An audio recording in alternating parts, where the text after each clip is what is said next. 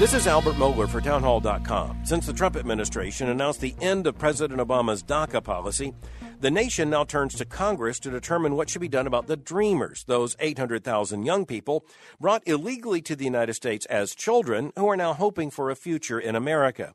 It is vital that we make an important distinction made often in our American courts, namely, the distinction between what is constitutional and what is right.